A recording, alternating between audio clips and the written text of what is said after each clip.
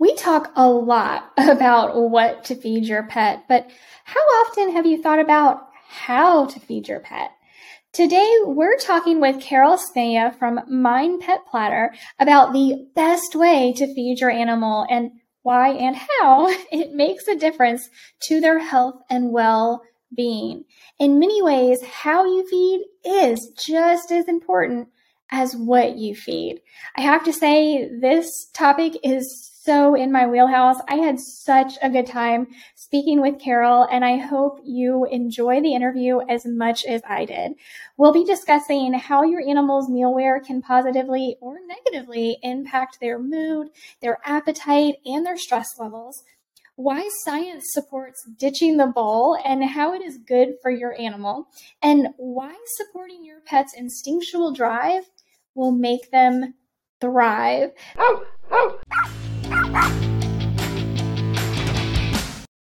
Have you tried training methods that just didn't work? Do you feel that your pet is not getting his or her nutritional needs met? Are illnesses and bad behavior your daily norm?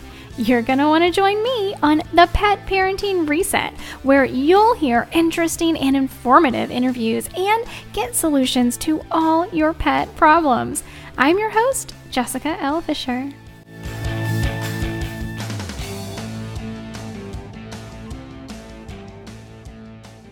I'm trying very hard to get more and more education out to people because I personally feel like that's what our society is lacking, is just like, you need to learn, like, stop reading headlines and dive deeper. Exactly. I hear you, because there's so much false information going on out there. And so I'm finding that more and more people want to talk because I'm really into the science of things. And so they're fascinated. It's like, yes, this is what we need more of. So we've gotten a good group of people together and we're forging the way. So we can talk about that later then. Absolutely. But Carol, I am just so thrilled to have you on. I know we chatted a little bit when we met. This is so in my wheelhouse and something that I don't often get to bring to my viewers and listeners, because I'm just very I'm very science focused in what I love. I just love the science behind things, and especially the psychology behind things. Funny story, not funny, but funny, but cute story. When I was at ODU, and we have a set number of psychology in undergrad, a set number of courses, and to meet the minimum requirement, you basically take every single course there is in psychology on campus. And they had retired the animal psychology program, and I went to the dean and I said, I'm not the only one. We need to bring animal psychology back. And he said, okay, if you can find a teacher who will do it, we'll go for it. And I found a teacher that would do it, and they brought it back. And I barely got in the class. It registered, it was full within 30 minutes of opening registration. So it's not just me. Everybody is interested in this. And this is what you do, right? You study animals and the psychology of animals. So tell me a little bit about yourself and what led you to decide to study wolves and big cats. Well, it's an interesting story. I originally got my PhD in psychology and sociology and was working with global food companies, National Institute of Health, FDA, and trying to understand human feeding dynamics. And then we had a little puppy named Pip, little 15-pound Havanese, who had a great appetite, and she used to scarf down her food, eating from a bowl, and let out the most horrendous belch that I couldn't have anybody over because they'd have tears streaming down. It was like a 500-pound football player letting out a belch. So one day I was cutting up some chicken breasts for her on a cutting board. And my daughter said, don't throw the scraps and juices away, Mom, give it to Pip. So I put the board down. And for the next 15 minutes, this dog was totally engaged, circling it, licking, just enjoying herself. And she picked her head up and licked her chops and said, thanks, Mom. So I told my husband, unfortunately, he passed away. He was the designer behind the product. But I told him what happened, and he said, Eureka. And so we started talking through the dynamics of what happened. So I took all of my research experience, the tools that I knew about, and just dove in to the animal world. And I understood that, for example, dogs, their closest ancestor is the gray wolf. They share over 99% DNA. And of course, wild cats for our common house cats, that really animals are instinctive creatures. All of their behaviors still operate. We see it day in and day out. So I thought, we changed their feeding ecology. They were out in the wild. They had to kill prey. They had to deconstruct carcasses.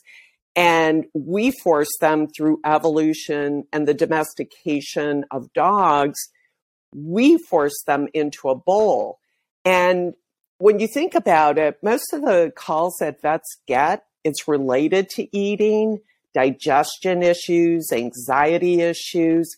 So I said, let's go back and really understand feeding from a dog and cat's perspective.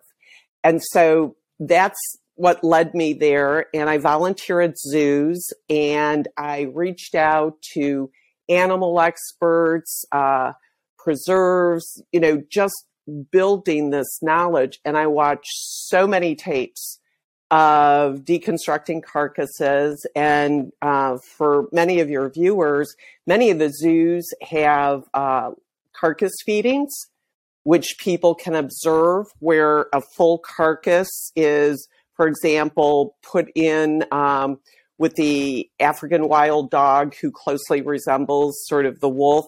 You can see their actual how they deconstruct carcasses. And it just opens a whole entirely different view. These wolves and wildcats are programmed to survive in the wild, and the instincts that they have, the feeding behaviors that they have. When you understand that, then you can understand how to feed them the way that they're meant to be fed, which is naturally. And that's kind of a quick summary. How's that, Jessica? It's fascinating to me. And I do just want to say I'm terribly sorry to hear that you lost your husband. I'm Thank you. Sure that was a big loss, always a big loss. But it sounds like this he was is especially... This is a legacy of love. And that's what makes the Pet Platter so special as well, is each day that I carry on, he's with me. This is what we really committed our lives to doing. And he was a pet lover like you wouldn't believe. So it's a joy to be doing it. That's so wonderful. And I couldn't help but kind of giggle when you were talking about your tiny little Havanese having like this horrible like belch, because I feel like, especially for people like me who are, we're in the raw feeding community, like quote unquote, because we're very passionate about feeding our animals as close to a species appropriate diet as we can. And I think that's one of the things that like it is a little odd about us, is not only the like, we're so in tune with everything that comes out of our pets, whether that's, a belch or gas or their stool. Like, we are just so fascinated with all of it. That's great. I love that insight. Because it tells you so much about what's going on. Yeah. Right. Well, and this is why one of the reasons I'm working with more and more veterinarians and, I've spoken with Dr. Judy and Julie at Adored Beast and all of these people. And, just being able to say the bowl is counterproductive. It was for our convenience, not theirs. So what veterinarians are saying now is this is the species appropriate feeder. It's a species appropriate way to feed your pet. So I'm almost looking at it as a prescription for our dogs and cats because it does benefit their health. Yeah, absolutely. And I'm curious. So to me, I'm very we need to be as species appropriate as possible with our dogs and our cats.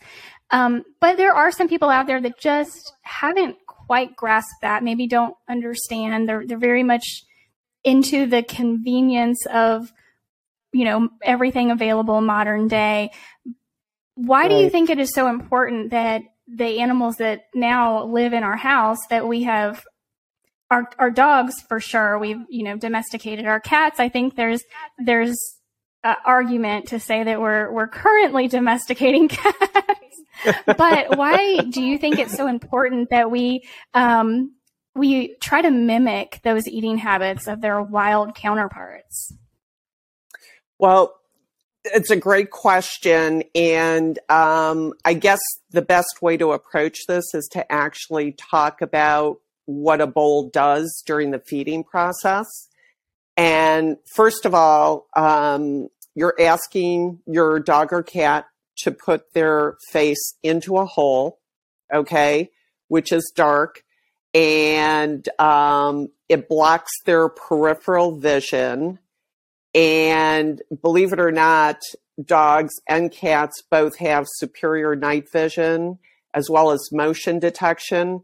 So by having food bouncing around in the bowl, you're also increasing anxiety.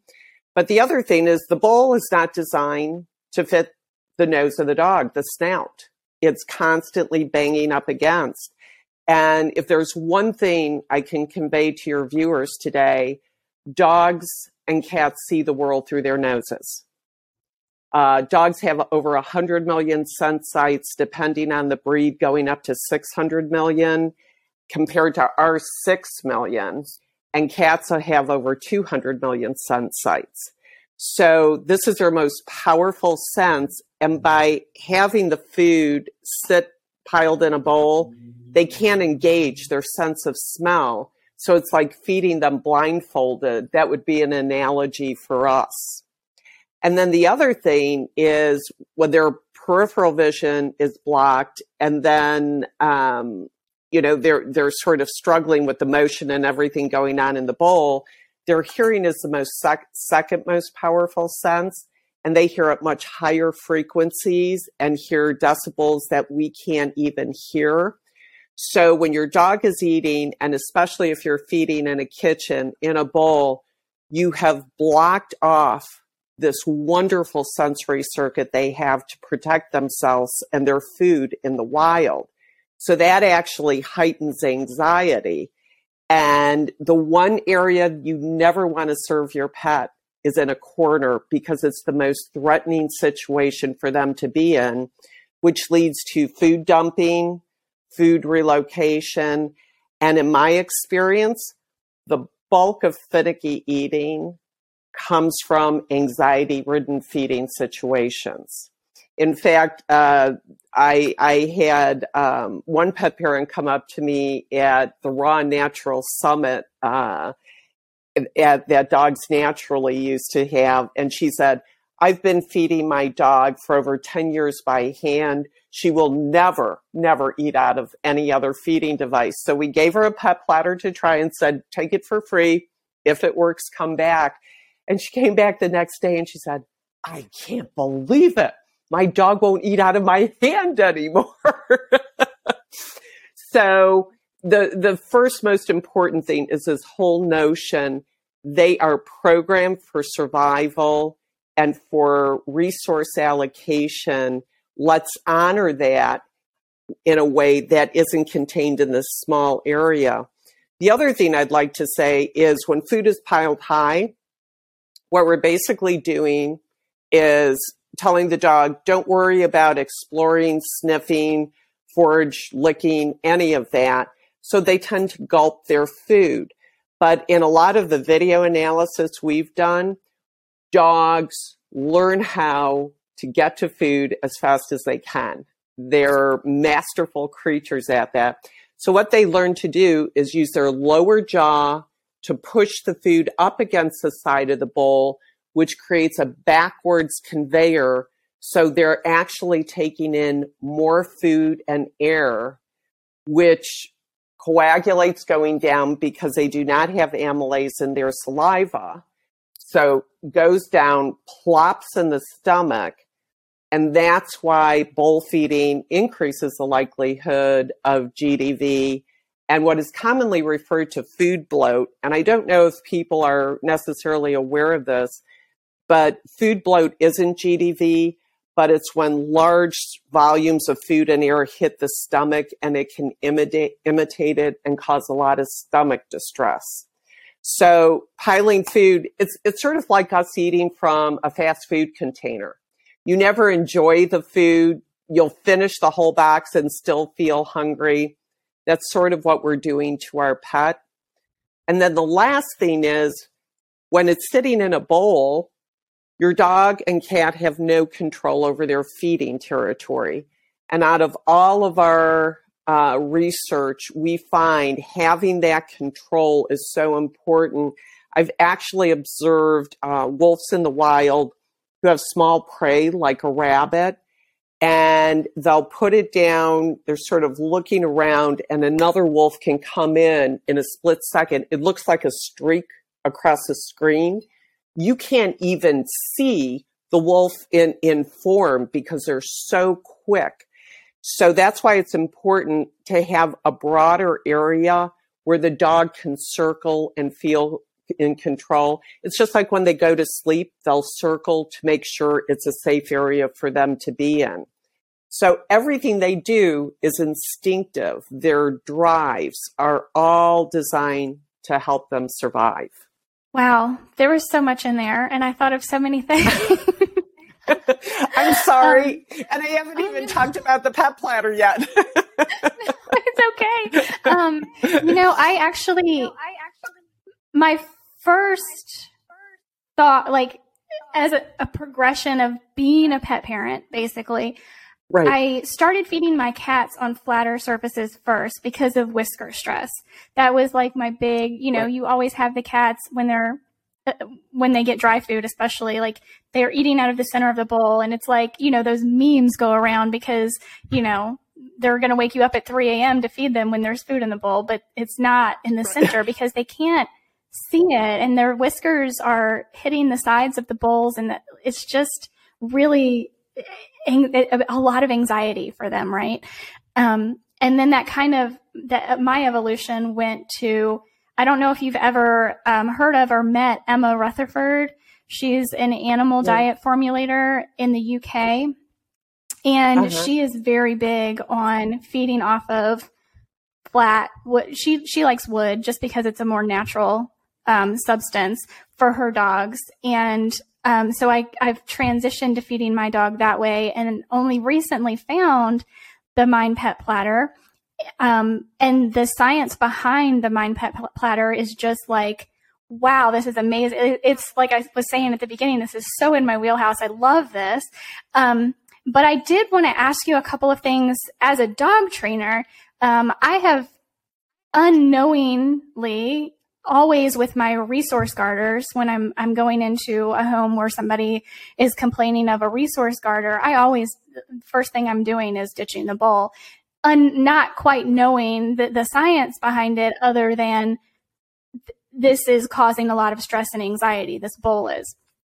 And so that's kind of been something I've done over the years, but I am curious, and I want to ask you about this. I've always been a big fan of ditching the bowl with all dogs, I use their food in a lot of instances to train with. And I'm wondering from your perspective, if that is adding anxiety unnecessarily in the dog's life, because I'm making them work for their food, basically. Yeah. You know what? That's an interesting question. And, B.F. Skinner with the whole positive reinforcement, negative reinforcement orientation. And in my experience, using it as a positive reinforcer develops a positive relationship with food versus a negative relationship with food, which in many instances with animals, negative reinforcement can lead you there. And I've even experienced this with certain types of feeders as well. So for example, slow feeders, which have projectiles projecting into your dog or cat's nose, the inside of their nasal cavity is made of mucous membrane, and it's very sensitive. And if your dog or cat are banging their nose against that, it causes swelling, which causes pain and discomfort. And then as they're trying to jab their nose and snout to get into the food, food can fly into the nasal cavity, and that actually dries out the mucous membrane, and that prohibits them from being able to smell. So in many instances, that is sort of creating a negative relationship with food. It's counterintuitive in terms of how they're supposed to be eating. And then the other one is in terms of lick type mats. Again, they're designed to prohibit. And so food gets caught in those corners. And what ends up happening is a highly repetitive licking, which leads to obsessive compulsive licking. And not only does it create strain in the neck muscles, but it also can lead to negative behavior and a negative relationship with food. So I think that's why everything with the pet platter is the scoops, the ridges, everything about it is designed so the pet can get to it. He has to work for it, but he's being rewarded by getting the food as well. It's when they smell food and they can't get to it because of their survival instinct, their feast or famine drive, they have to keep on working to get to that food. So anything you use, it should be something that your pet can actually obtain the food. If not, you're creating a frustrating feeding or snack experience for them. That is so interesting. I have used licky mats in the past, but I have never bought the more difficult ones. They're always like the super easy ones. And my husband has always been like, why are you using, it doesn't make sense to him. And so we don't use them very often. But I've never recommended or tried a slow feeder. Something in the back of my mind has always been like, something just doesn't quite feel right about this. Though I've never said anything negative about them. I've just never recommended them. So that's really interesting to me. I love the insight that you have on that. I did also want to ask you a little bit more about the platter, because you did design it to help dogs and cats have a more realistic eating experience. You've kind of alluded to that a little bit, but what is the focus behind the creation of the platter? Well, believe it or not, we were in development for almost 5 years. And I went and did the research with wild animals and collecting observational data and talking to experts in the field. And I have to admit, I spend more time at the zoo than I do with people. And love every minute of it. There's always something to learn there. But so I basically picked out the instinctive feeding behaviors we wanted to replicate with our feeder. Then my late husband, who was the product designer, he went through about 7, 8, maybe 9 renditions because it had to be marketable. So we had some really interesting designs, to say the least, but we tested it out just about on 500 cats and dogs. We wanted to make sure that what we brought to the marketplace was going to work. And I know this looks very simple, but believe me, getting here was not an easy thing. So the whole purpose is we picked a shape that was large enough that the dog and cat could feel control over, that their bodies could properly circle and reduce that anxiety of the fear of somebody coming in and taking it. Then we made the surface wide enough to spread the food all across. And that way, there's no way they can gulp up their food. There's no sides to push against it. And another thing that we learned in the feeding of it is when you look at a wolf eating off of a carcass, they eat over the carcass, and it's a convex position. When animals eat from a bowl, their neck curves to scoop, which leads to a concave, which is why many people, especially if you serve kibble, you'll see your dog trying to push the kibble down their throat because they're taking in too much and the neck is curving in terms of scooping it up. So the natural position is to eat over.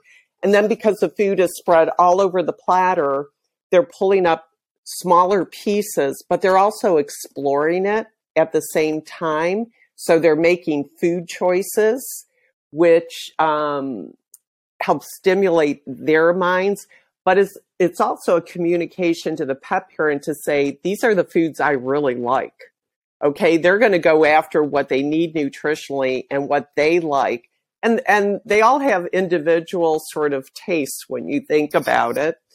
Then the scoops here resemble the ends of bones. It was designed to fit the shape of the tongue. And this promotes positive licking.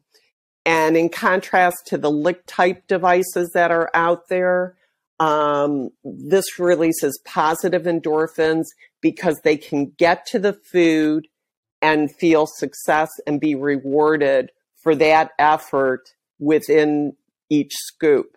So it's one of the core differences between the pet platter and other feeders.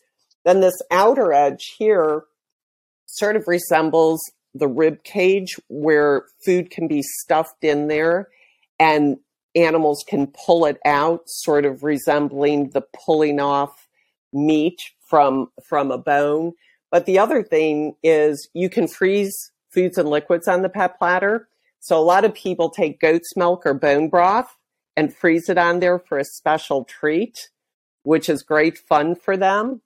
And so it does resemble the carcass, and it just taps into what they know how to do instinctively, but all the anxiety is reduced because they're in control. They can get to every particle of food on there, and they can totally see around them. Their sensory circuit is saying, you don't have to worry, everything's fine. So you'll see dogs actually calm down, eat slower, and have a more satisfactory meal. That's really incredible. I'm just so fascinated by it, and I'm so thankful, honestly, that you care to do something like this. Thank because you. I don't know That's so anyone, kind of you. I mean, I don't know of anyone who's thought of doing this before. And I mean, obviously nothing on the market tells us that anybody has had this idea before.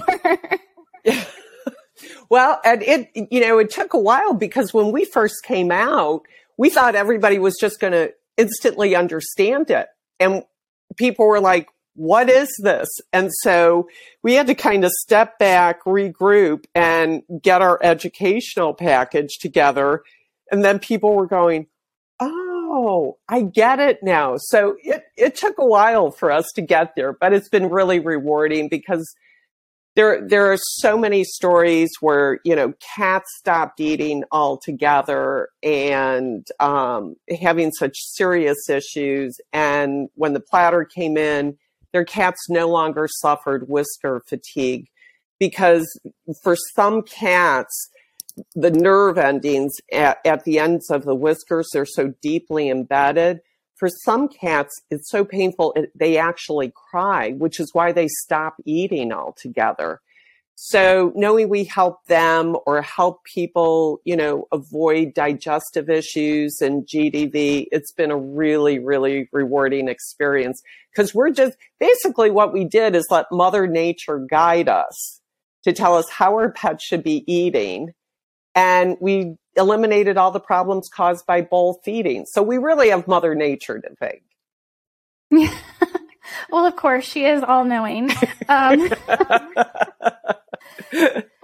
thing I have seen a lot of, and again, I'm sure it's part of your educational package, is a lot of people seem to think when they see the product that it's plastic. And I know that it's not. So can you tell me what it is made out of and why we should not be feeding on plastics? Well, our whole goal was to try to get as natural as possible, and that's why we use a plant base using cellulose fiber.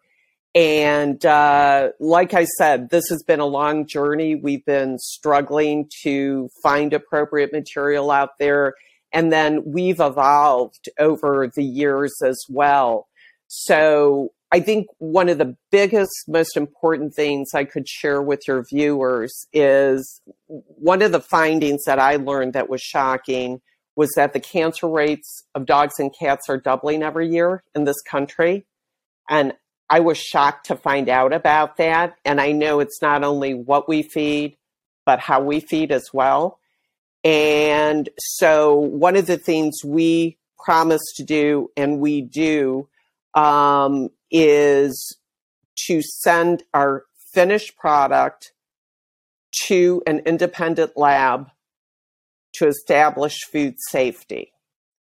And that means nothing can leach from the pet platter, and it's also non-porous, so nothing can absorb. And I know there's lots of different variations of everything, but I think one thing we can do as manufacturers in the industry is to guarantee food safety for our pets. And we also, it's 100% USA. We manufacture in Wisconsin. They're my second family. They think I'm odd living in the city of Chicago. Okay. They're telling me, move up here. And they're all wonderful people, but we follow good manufacturing processes, which guarantees that everything that's done in the manufacturing of this is done in accordance with a regimen that is safe and the product is good. And it's the reason why the pet platter is more expensive, but we always committed to being USA and to establish the best possible product that we could. I appreciate that so much. And I know so many other people that do. I'm one of those people that, first of all, I spend way too much money on my pets, like way more than I spend on myself.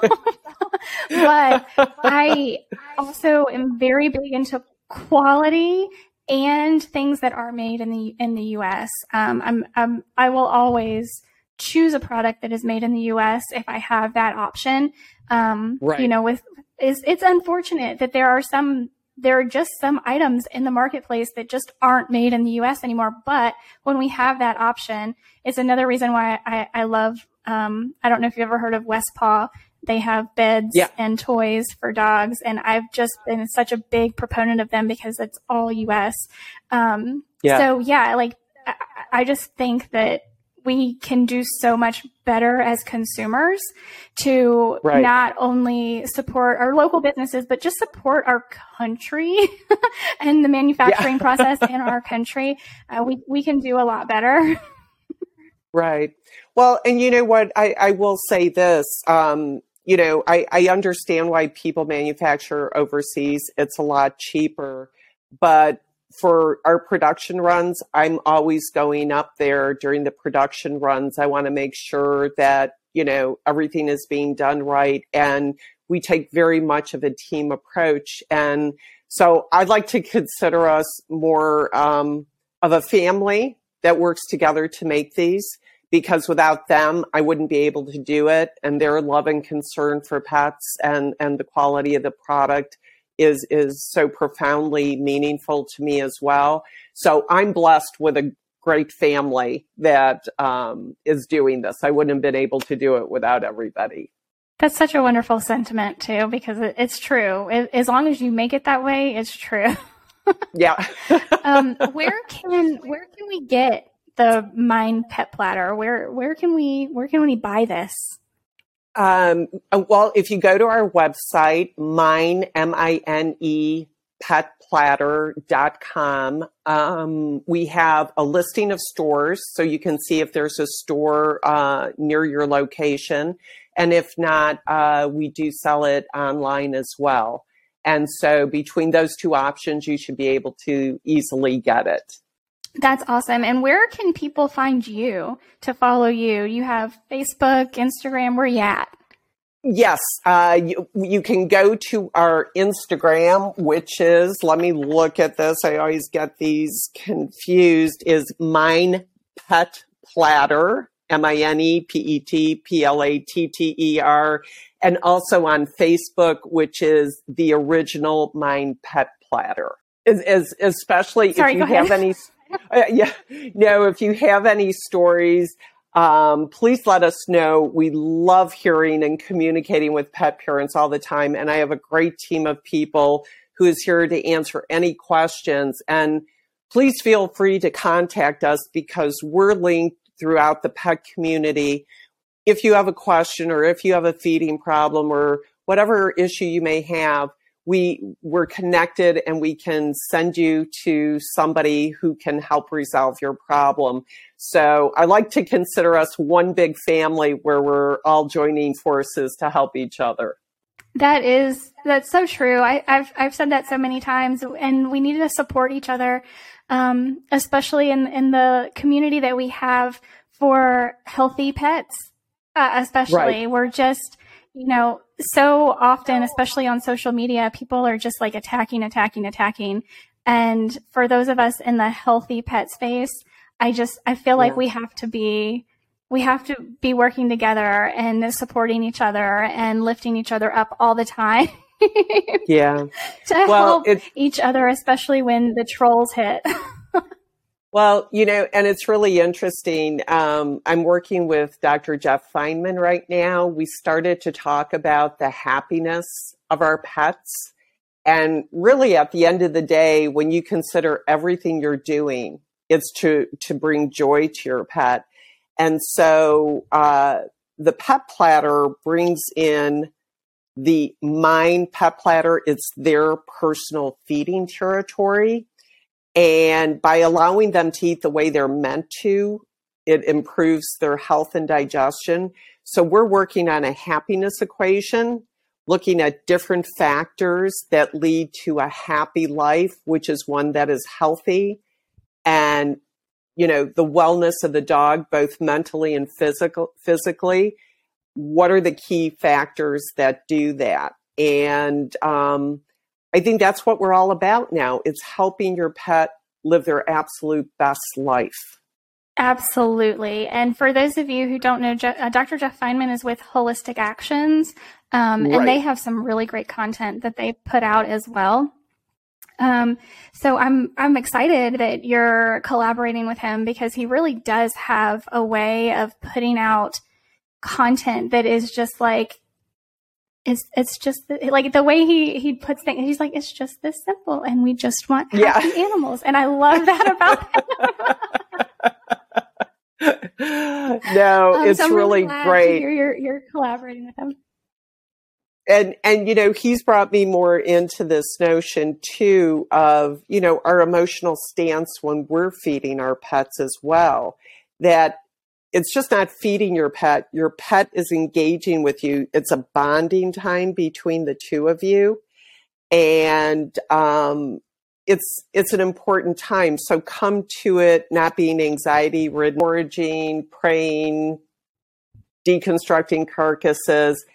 And so by spending more time with them during the feeding process, you're actually helping them recapture who they really are. Because Brian Bailey wrote a book about celebrating the wolf within your dog. And once you gain that understanding, and I encourage all of your viewers, take some time and watch your dog or cat eating. What are you observing? What is your dog or cat communicating to you? And then trying different foods, and what do they go to first?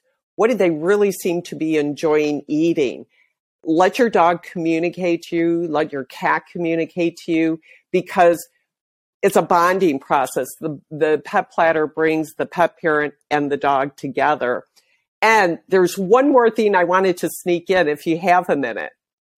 It's interesting. You brought up food aggression between animals, and the pet platter comes in 3 different colors: blue and yellow. Of course. And then red. And the reason we chose those specific colors is dogs and cats have a different color spectrum than we do. They can see and differentiate between those colors. So when you use the pet platter, if you have more than one animal, get different colors.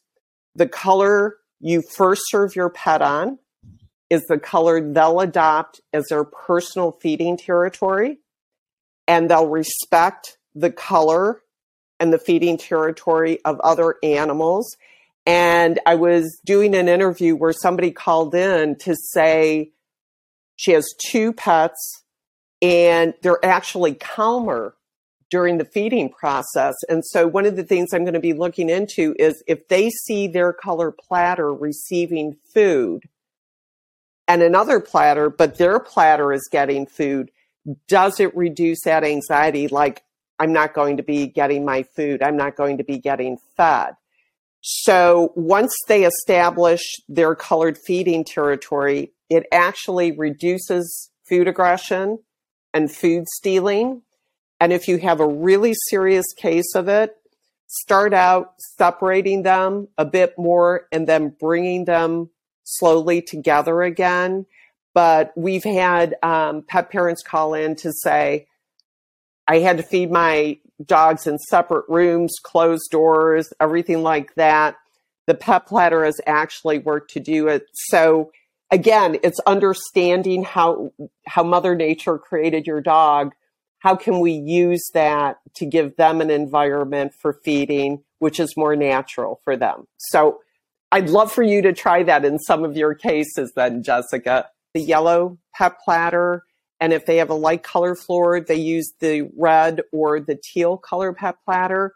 What that does is to create a contrast. And so even though the dog may not be able to see the actual detail of the pet platter because they're very nearsighted anyway, the one thing it will provide is sort of a perimeter line, which makes it easier for them to identify where the food is, because their sense of smell is amazing, but it's also coming from different directions, which can be overwhelming if there's not the visual support as well.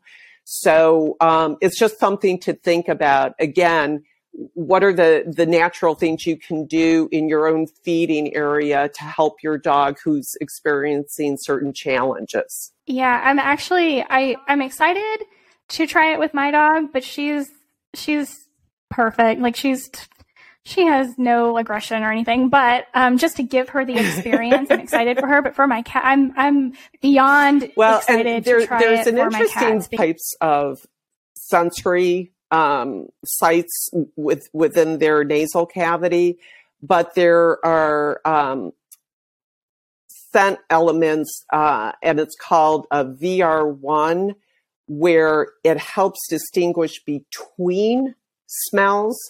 And cats have 30 of those, dogs have 9, and humans have 2. So in actuality, the reason why your cat is doing a lot more sniffing is because they have that sensitivity, and they're probably saying, is there a better food out there? Because they're better at differentiating between different types. So it just shows you, dogs, cats, they all have their uniqueness too. And we can kind of understand why they're doing what they're doing once we learn more about them. So Carol, thank you again so much for educating us on, because it's not, I talk a lot about what we feed our pets, but how we feed our pets matters just as much. So I appreciate you. I appreciate what you're doing and the incredible time and energy and research that you have put into putting the best possible product you can out on the market for our pets. So thank you. Thank you.